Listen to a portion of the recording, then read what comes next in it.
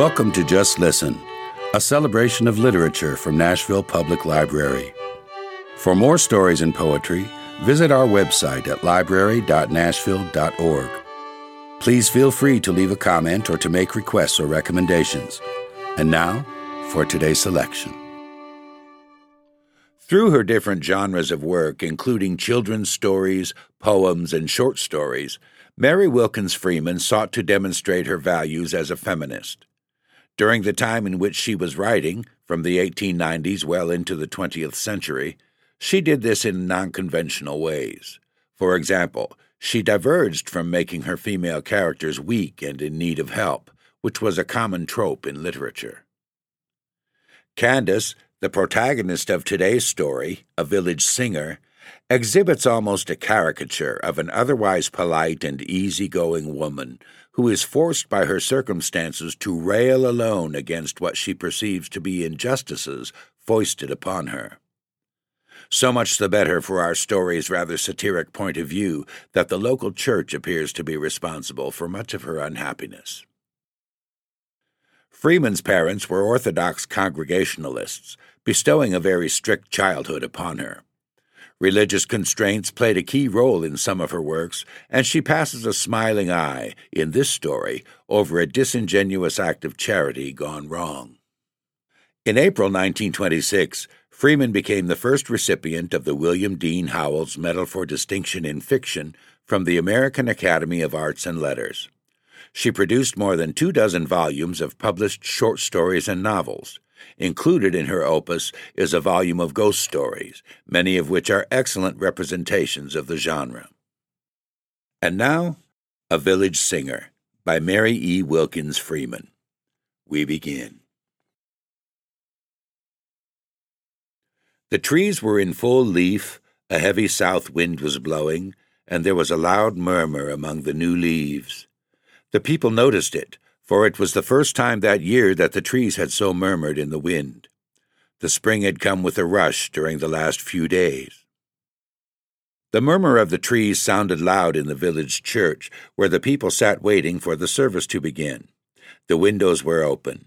It was a very warm Sunday for May. The church was already filled with this soft sylvan music, the tender harmony of the leaves and the south wind, and the sweet, desultory whistles of birds, when the choir arose and began to sing. In the center of the row of women singers stood Alma Way. All the people stared at her and turned their ears critically. She was the new leading soprano. Candace Whitcomb, the old one, who had sung in the choir for 40 years, had lately been given her dismissal. The audience considered that her voice had grown too cracked and uncertain on the upper notes. There had been much complaint, and after long deliberation the church officers had made known their decision as mildly as possible to the old singer. She had sung for the last time the Sunday before, and Alma Way had been engaged to take her place. With the exception of the organist, the leading soprano was the only paid musician in the large choir. The salary was very modest. Still, the village people considered it large for a young woman. Alma was from the adjoining village of East Derby. She had quite a local reputation as a singer. Now she fixed her large, solemn blue eyes. Her long, delicate face, which had been pretty, turned paler. The blue flowers on her bonnet trembled. Her little thin, gloved hands, clutching the singing book, shook perceptibly. But she sang out bravely. The most formidable mountain height of the world, self-distrust and timidity, arose before her, but her nerves were braced for its ascent. In the midst of the hymn she had a solo. Her voice rang out piercingly sweet. The people nodded admiringly at one another. But suddenly there was a stir. All the faces turned toward the windows on the south side of the church. Above the din of the wind and the birds, above Alma Way's sweetly straining tones, arose another female voice, singing another hymn to another tune. "It's her," the women whispered to each other. They were half aghast, half smiling. Candace Whitcomb's cottage stood close to the south side of the church. She was playing on her parlor organ and singing to drown out the voice of her rival. Alma caught her breath. She almost stopped. The hymn book waved like a fan. Then she went on. But the long, husky drone of the parlor organ and the shrill clamor of the other voice seemed louder than anything else. When the hymn was finished, Alma sat down. She felt faint. The woman next to her slipped a peppermint into her hand. "It ain't worth minding," she whispered vigorously. Alma tried to smile. Down in the audience, a young man was watching her with a kind of fierce pity. In the last hymn, Alma had another solo. Again the parlor organ droned above the carefully delicate accompaniment of the church organ, and again Candace Whitcomb's voice clamored forth in another tune. After the benediction, the other singers pressed around Alma. She did not say much in return for their expressions of indignation and sympathy. She wiped her eyes furtively once or twice and tried to smile. William Emmons, the choir leader, elderly, stout, and smooth-faced, stood over her and raised his voice. He was the old musical dignitary of the village, the leader of the choral club and the singing schools. "A most outrageous proceeding," he said. People had coupled his name with Candace Whitcomb's. The old bachelor tenor and the old maiden soprano had been wont to walk together to her home next door after the Saturday night rehearsals, and they had sung duets to the parlor organ. People had watched sharply her old face, on which the blushes of youth sat pitifully, when William Emmons entered the singing seats. They wondered if he would ever ask her to marry him. And now he said further to Alma Way that Candace Whitcomb's voice had failed utterly of late, that she sang shockingly, and ought to have had sense enough to know it. When Alma went down into the audience room, in the midst of the chattering singers, who seemed to have descended like birds from song flights to chirps, the minister approached her. He had been waiting to speak to her.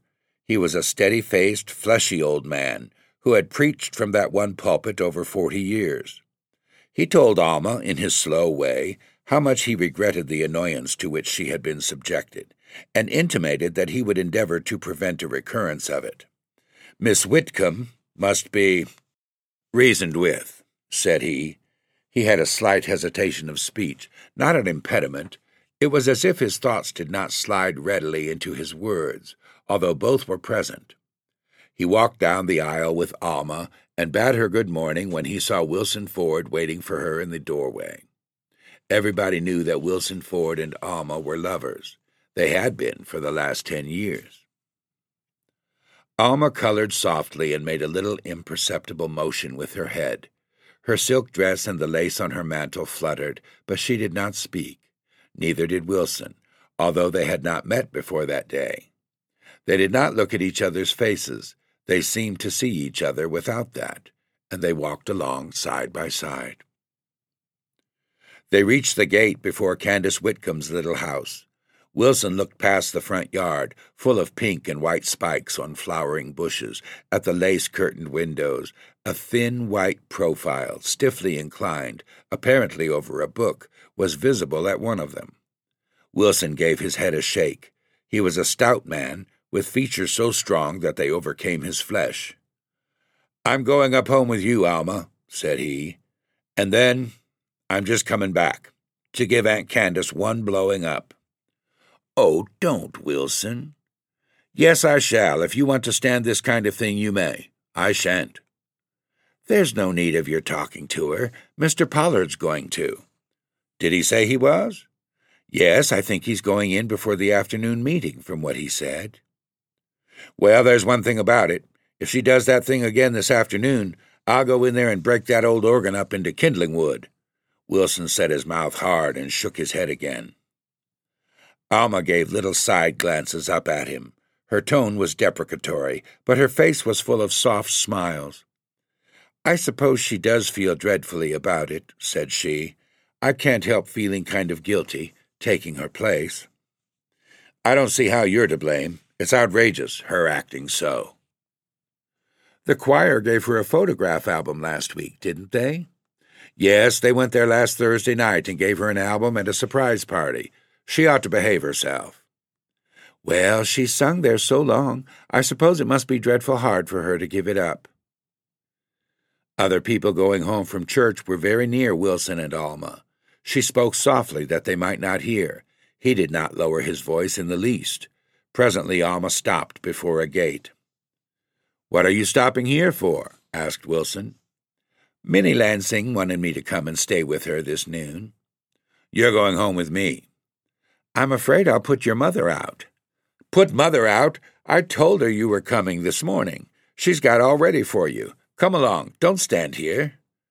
He did not tell Alma of the pugnacious spirit with which his mother had received the announcement of her coming, and how she had stayed at home to prepare the dinner and make a parade of her hard work and her injury. Wilson's mother was the reason why he did not marry Alma. He would not take his wife home to live with her, and was unable to support separate establishments. Alma was willing enough to be married and put up with Wilson's mother, but she did not complain of his decision. Her delicate blonde features grew sharper, and her blue eyes more hollow.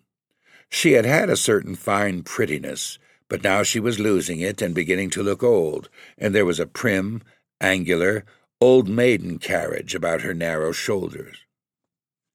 Wilson never noticed it, and never thought of Alma as not possessed of eternal youth, or capable of losing or regretting it. "Come along, Alma," said he, and she followed meekly after him down the street. Soon after they passed Candace Whitcomb's house. The minister went up the front walk and rang the bell. The pale profile at the window had never stirred as he opened the gate and came up the walk. However, the door was promptly opened in response to his ring. "Good morning, Miss Whitcomb," said the minister. "Good morning." Candace gave a sweeping toss of her head as she spoke. There was a fierce upward curl to her thin nostrils and her lips, as if she scented an adversary. Her black eyes had two tiny cold sparks of fury in them, like an enraged bird's. She did not ask the minister to enter, but he stepped lumberingly into the entry, and she retreated rather than led the way into her little parlor. He settled into the great rocking-chair and wiped his face. Candace sat down again in her old place by the window. She was a tall woman, but very slender and full of pliable motions, like a blade of grass. "It's a very pleasant day," said the minister.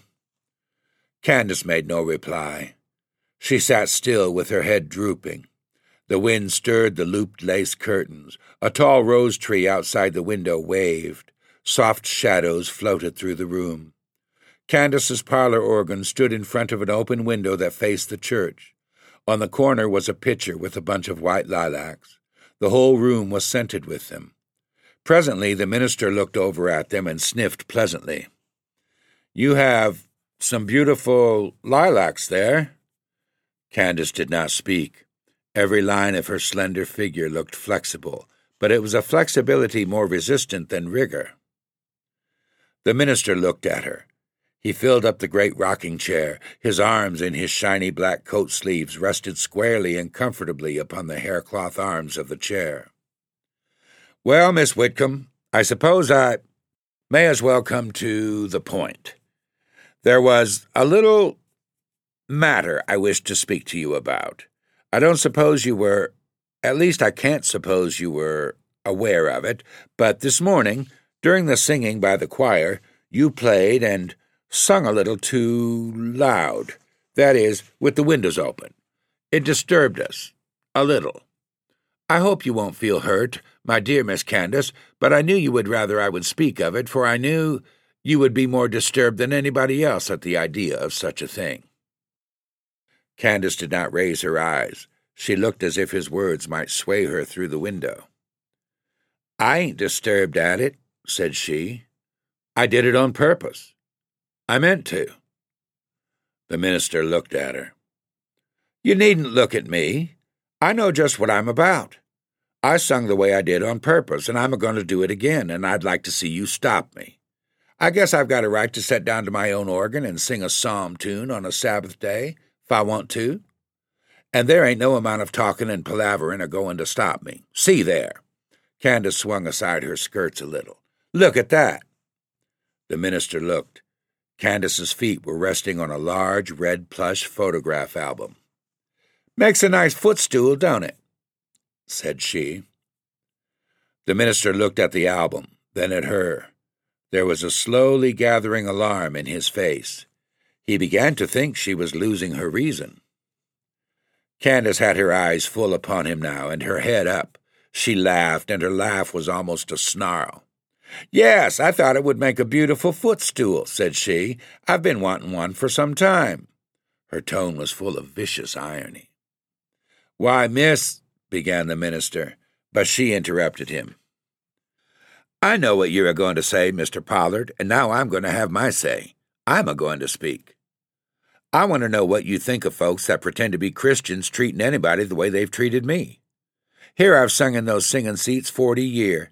I ain't never missed a Sunday except when I've been sick, and I've gone and sung a good many times when I'd better been in bed. And now I'm turned out without a word of warning. My voice is just as good as ever 'twas. There can't nobody say it ain't. It wasn't never quite so high-pitched as that Way girl's, maybe, but she flats the whole darn time. My voice is as good and high today as it was 20 year ago, and if it wasn't, I'd like to know where the Christianity comes in. I'd like to know if it wouldn't be more the credit of folks in a church to keep an old singer and an old minister, if they didn't sing and hold forth quite so smart as they used to, rather than turn 'em off and hurt their feelings. I guess it would be full as much to the glory of God. Suppose the singer and the preaching wasn't quite so good, what difference would it make? Salvation don't hang on anybody's hitting a high note that I ever heard of. Folks are getting as high-stepping and fussy in a meeting house as they are in a tavern nowadays. Suppose they should turn you off, Mr. Pollard, come and give you a photograph album and tell you to clear out. How'd you like it? I ain't finding any fault with your preaching. It was always good enough to suit me. But it don't stand to reason folks will be as took up with your sermons as when you was a young man. You can't expect it. Suppose they should turn you out in your old age and call in some young Bob Squirt. How'd you feel? There's William Emmons, too. He's 3 years older than I am, if he does lead the choir and run all the singing in town. If my voice has given out, it stands to reason his has. It ain't, though.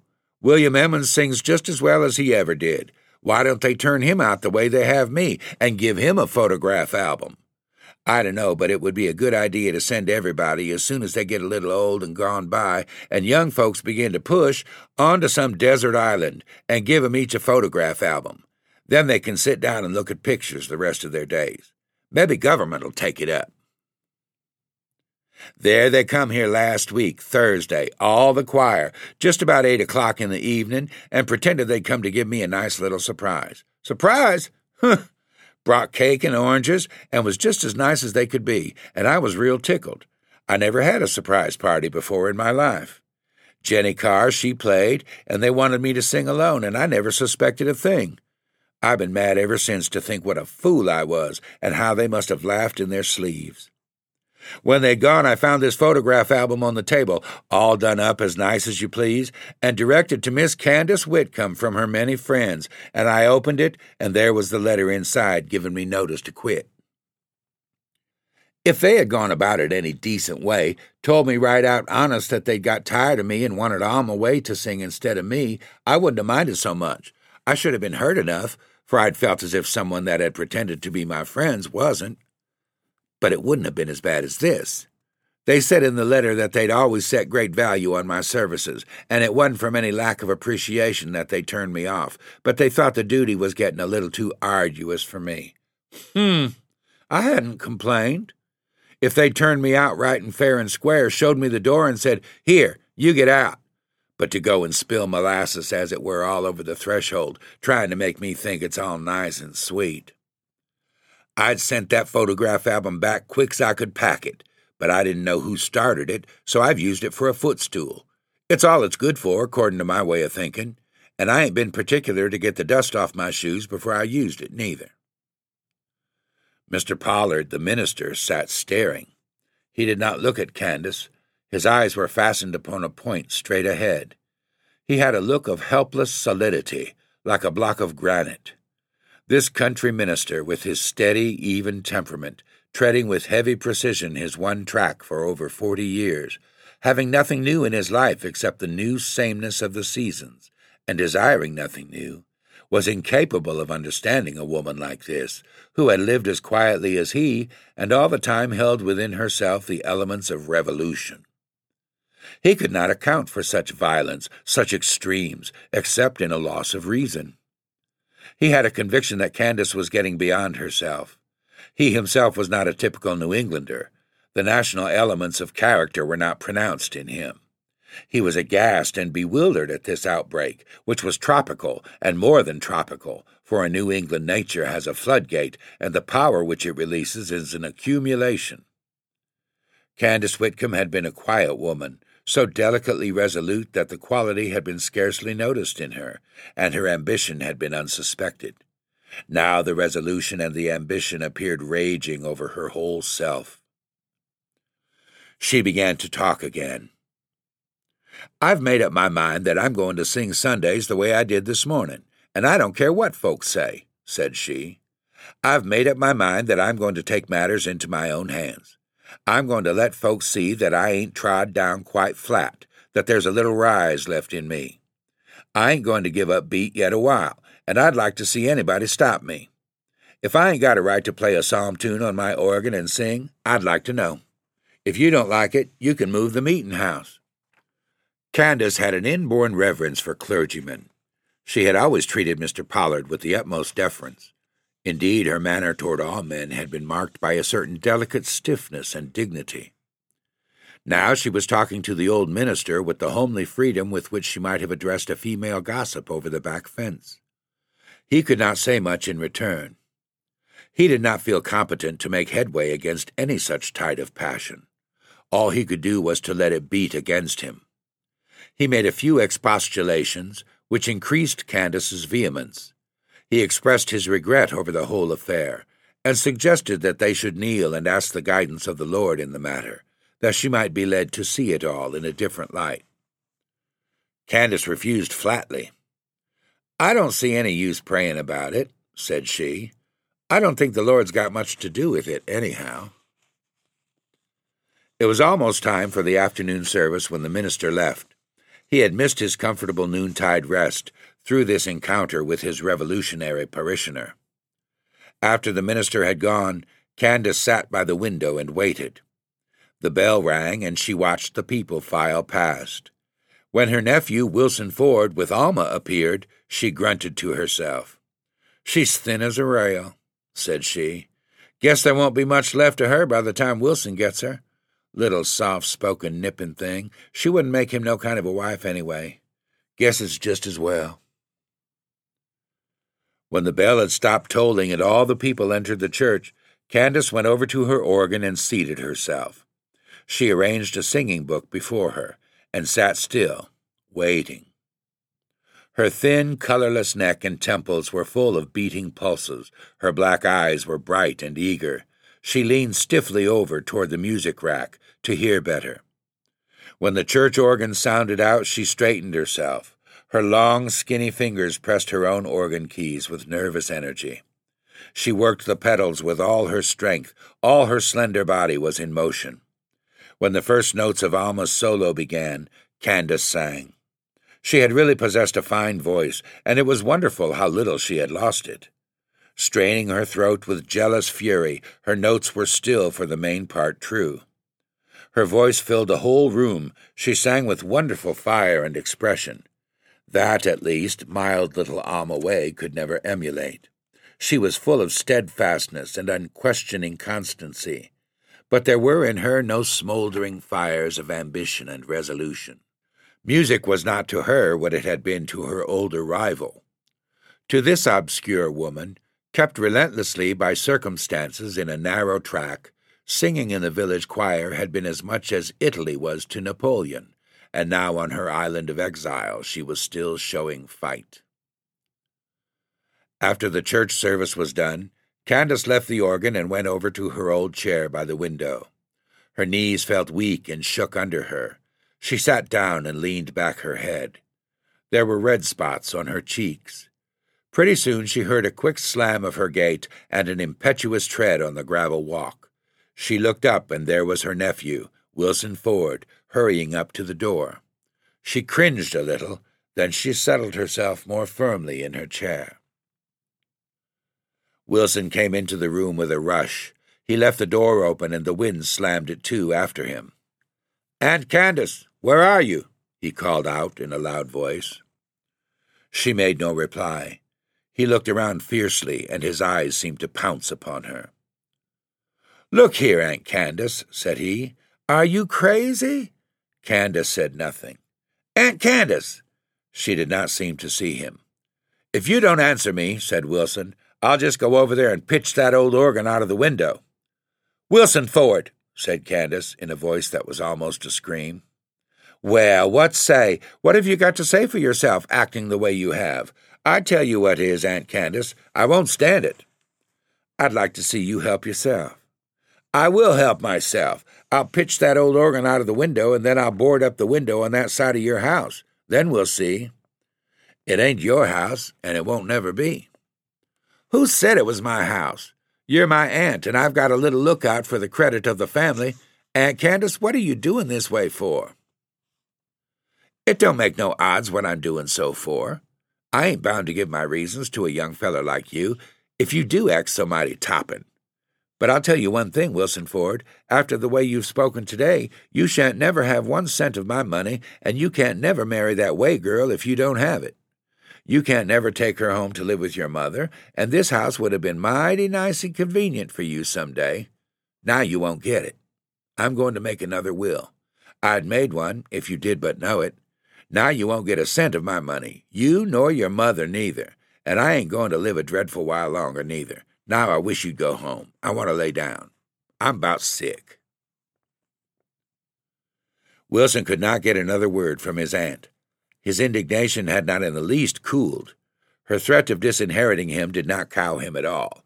He had too much rough independence, and indeed his Aunt Candace's house had always been too much of an air castle for him to contemplate seriously.